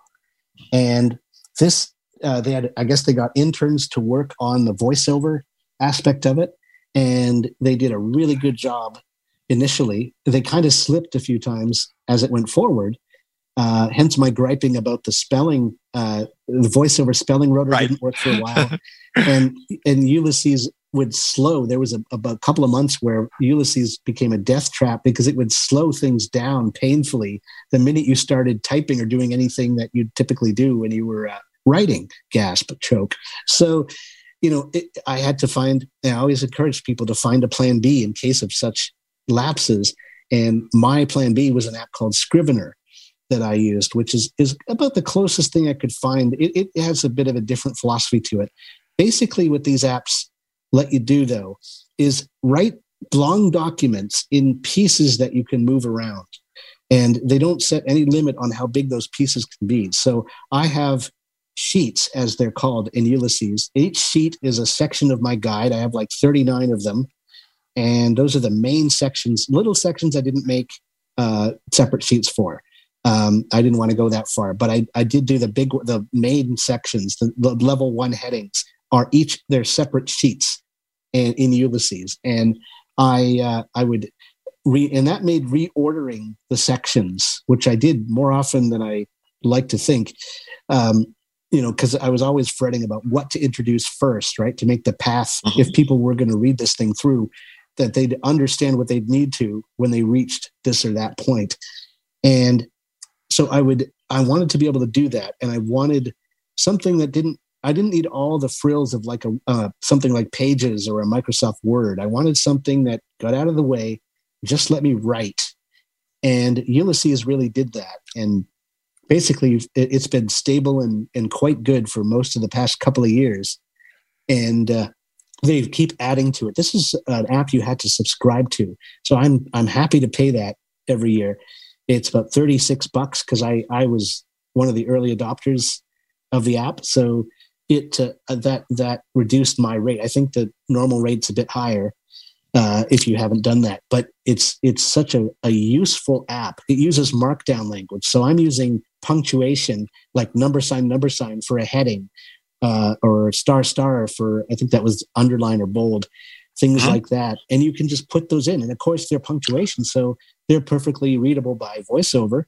And you can the mechanics get out of the way and you can just write. And it's very, very great for that. And now, of course, they've added a grammar checker, a style, grammar, spelling, typo checker that was a godsend when I went to edit the second edition. So the app just keeps getting better over time, and I'm very happy to. It's one of my happier subscriptions, really. Yep. So before we run out of time, and I'm going to try to get so people can start raising their hands, I'm going to try to get a couple of questions in. But why don't we talk about where folks can get the book if they want it? and what kinds of versions it's available in now, and what are likely to be available in the future? Well, we have. I've let it loose on the net on my blog, so it's michaelfair.blogspot.com/ and there's a further link to it. There's I could paste it in the chat. There is if you search for my name on Google, it's definitely going to come up pretty quickly. Applevis has if you go to applevis.com, there's an entry there that will guide you to the guide that I posted. And we haven't really said it, but Applevis is a place where everybody who is visually impaired who uses the iPhone ought to become comfortable hanging out in. Yes. Because there is so much wonderful information that's been developed by a group of volunteers essentially for nothing, and also who are essentially perfectly prepared to say something sucks if it does. Yes. Yeah, and that's a great site. Everyone should drop in there. If there's one thing I hope people take away from the guide, it's that there is other places to get information about apps, about things, and Applevis is the grand central of them all. It's a massive undertaking. Yep. And now they have the guide posted up, and they have a link to my blog entry. And I have different versions of it. It's supposed to be an all-in-one thing. So I take you from the very beginning, setting up your device, through learning VoiceOver, through the App Store, different things about iOS settings, how you adjust settings of your phone, the economics of iOS, living with costs of things and things like that. And I take you right through to apps and all the different apps out there for shopping, for games, for all kinds of things. The accessible game section's over 22,000 words long now. Nice. So it's nice and hefty. And so hopefully it'll give beginners a much better start than I had. And you can get, there are versions, an EPUB, that I recommend for most people because it's got the interactive table of contents, which really helps. And the headings behave properly. If you're looking at it on a Victor Stream, you should copy it into the DDT folder, DBT. I think it's usually for Daisy Books, but it'll work better in that folder than if it's in the text folder. So in the States, you'd probably put it in the folder where your Bookshare stuff is. Possibly. Yeah. It works, makes it possible to use EPUB, and it behaves like a Daisy book almost. So very, very good for that. And I read it in VoiceStream Reader on the iPhone. That's a wonderful app. Yeah. You can also get this in PDF and text. There's a plain text version I put up exactly as I did it in Ulysses with all the markdown things. So you could, at worst case, you could use the number signs. You could search for number signs and sort of use it to navigate your way through the guide. It's Microsoft Word. It's available in that. And someone has done two versions of Braille. There's BRF, which is not UEB Braille. And then there's BRL, which is UEB Braille. And she thought that one would be better formatted. So, I can't really test that, but that's what she says. The BRF is a Braille ready file, so there are more formatting commands that are built into that file than there are in a normal BRL file. Well, she just did this on a thing called OpenBook, which is old software. Yep, it is old software. And she actually put in the time to do this. So, and then I kid everyone, that happened in the first 2 days. Next thing you know, there's another couple on Applevis who came forward, and they're willing to read the whole guide. And they have a home studio, and they're prepared to use it to record the whole guide as an audiobook. And I hope the marriage survives that process. But that's what they're going to try and do over the next while. So we could have an audio version of this, which I think will be really helpful for people who aren't used to synthetic speech. So I'm really happy that this is happening. My first guide, it took ages before people stepped forward and started, making a Braille version of it. I've removed all those files now, so all that's up there is the new versions of the guide of the latest edition. And you'll also find a lecture I did called Connecting the Dots kind of more about the benefits of owning a smartphone. I did that a couple of years ago for a conference, and so I posted that for people to have if they want. So that's an MP3 file.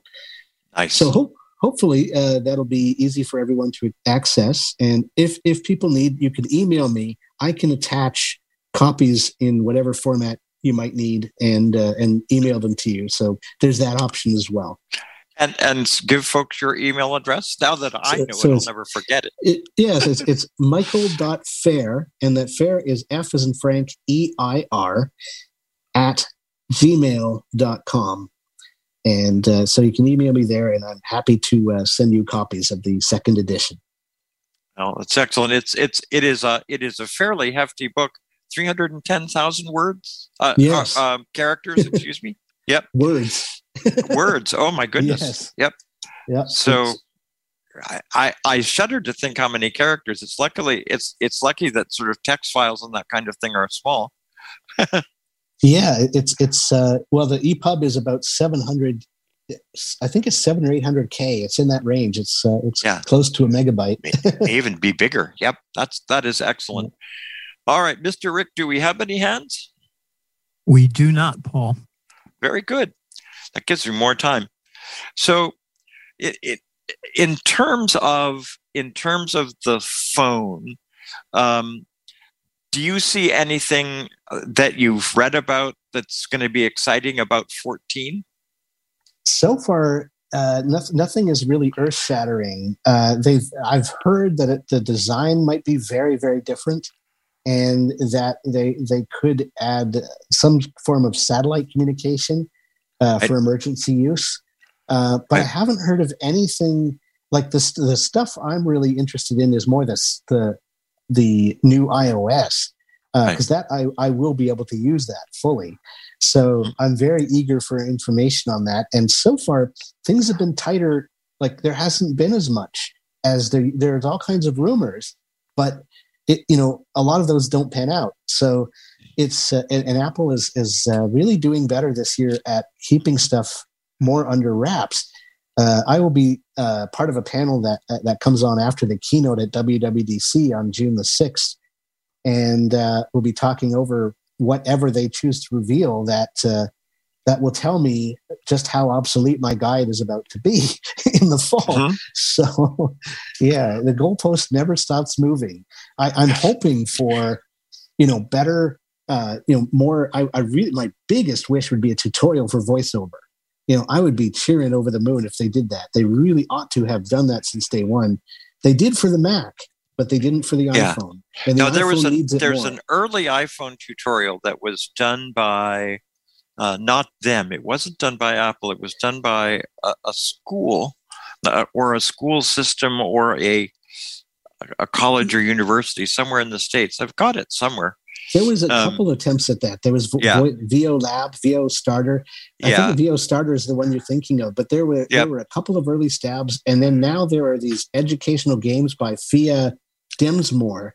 Ballyland is the franchise that she taps into, or he, and it's a series of games that teach kids. They're really aimed at kids to teach the gestures, the rotor, all the different voiceover things. So there's Ballyland Magic and Ballyland. There's one where you're flying a helicopter. Can't remember all the titles, but there's a good 5-6 of them up there. Is there a simple way to get to those games that you know offhand? You'd probably just have to type Ballyland, BALLYLAND and that's B as in boy. Yeah, B as in boy. Yeah. So that would be. You could also look on AppleVis. I believe they have entries on at least some of the games there. So, and I really I can't stress that enough. Before you gamble on an app, check on AppleVis, see if people have thoughts, because they'll comment if it's accessible and if it's, more importantly, not accessible, and that can help you avoid, paying for something you can't use. So hey guys, we have some hands up if you want. Oh, cool! Sure, very good. Yep. Debbie Deathridge, please. Hey, Debbie from Kentucky. How's it going? Yeah, it is going well. First of all, I'm I'm like you all. If somebody would have told me 8-10 years ago that you would have been using a phone for more than just a phone, I would have laughed. But my biggest problem that I run into is if you have apps and they become inaccessible, how to report them to the developer, because it seems like it sends you around in circles on how to do that. Yeah, the only thing you can do there, if you can't get at the app, sometimes it's right in the app. They'd have a menu option to say about contact this this address for, and they'll let you email them directly or something like that, or fill out a form. But failing that, if you go to the App Store and you find the app's name, you get the description of the app. If that's still possible, then you can get. There's usually a developer contact button. There'd be enough information there. You're going to have to thoroughly look through the app description and beyond the description, like the other details. Yeah, it's usually down near the bottom after they describe, other apps that they have that they want you to know about. Then their contact information is right at the bottom. Yeah, and that's pretty much what you have to do to really get their attention, because you really, like the people at Apple, they can't do much for you other than maybe refund money. But even there, like if you've been using an app for a long time, I doubt you'd get your money back. It really has to be, you have to discover right away. Yeah, it's just finding out where you go. Yeah. So. I think the other thing that I would suggest to you, Debbie, is that you think about writing a note to AppleVis, because they do pay attention to that stuff, and they if they what they'll often do is check to see if an app is really broken, and if it isn't, they'll often figure like there's some demand, and they'll at least consider putting out a note about the product. Yeah. And a lot of developers will go to AppleVis and see these things eventually, but it might take a while. So if you go there and you put in that app entry, you put in the forum, now, unless you're the author of the initial review on AppleVis, you can't change it. You can comment on it. So you can absolutely add comments, which can get looked at. And you can write to the people. You can write a message in the forum as well, and you can just say, "Hey, this app isn't accessible," and then you get other people looking at that app, perhaps, and they might chime in and either find a way around the problem or add to the demand and the clamor to fix the situation you find yourself in. Yep. Deb, thank you so much for your call. Mr. Rick, anybody else? Yeah, we've got Mark. Hey, Mark. Oh, yeah. I was just more curious about, because I'm not really a serious voiceover user, but I have an iPhone 13, and I know that the button's not there anymore, and you're talking about gestures, but I know that I can do some of the things with the button on the side, like to turn on voiceover and turn off voiceover. Yeah. I can do that, but doing it on the side button.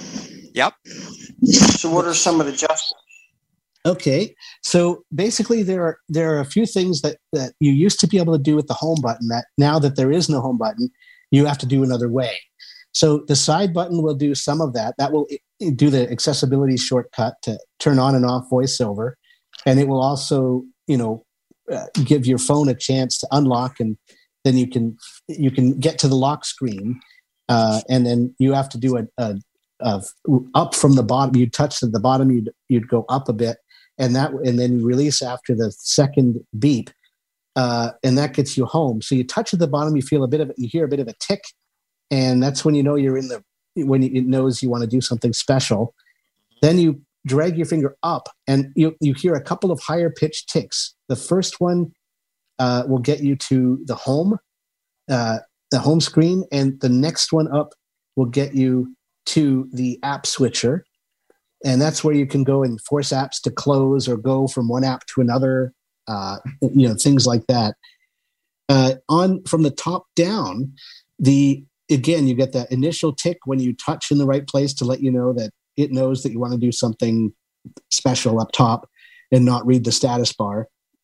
And if you drag your finger down without lifting it, you hear the first tick, higher tick, and you feel a bump. And that is, at that point, if you release there, you get to the control center. And that's where you can do simpler setting changes, turn on and off Bluetooth, do other things like that, change focus mode, things like that. The second beep down in that after the first, you got the first beep, which is the control center. The second one down is notifications. And that's another way of getting to the notification center. Very handy to know to how to do that.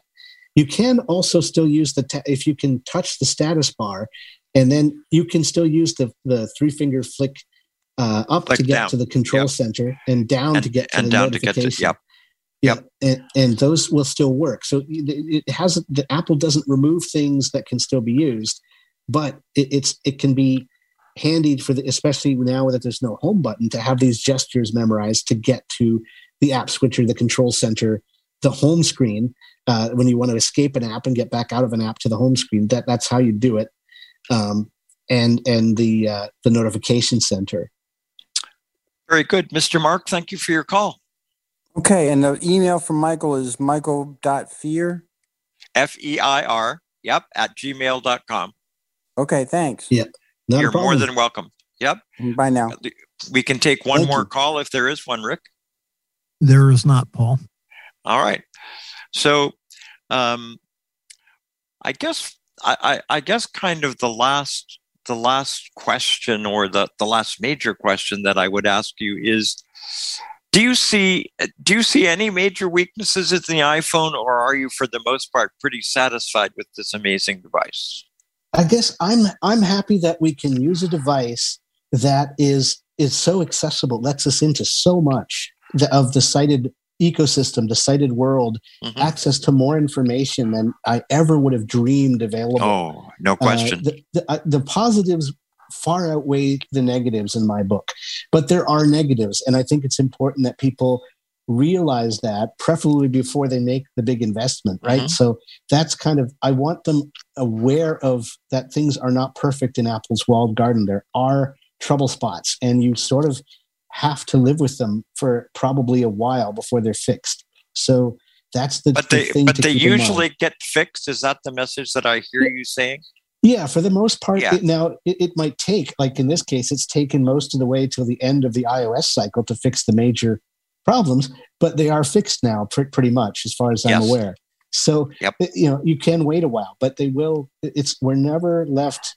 Apple is not just going to ditch us. They really do care. It's just that they care about a lot of things at once. And that's what can kind of get in the way of accessibility. And there is that secrecy. That's another big, if they were more communicative.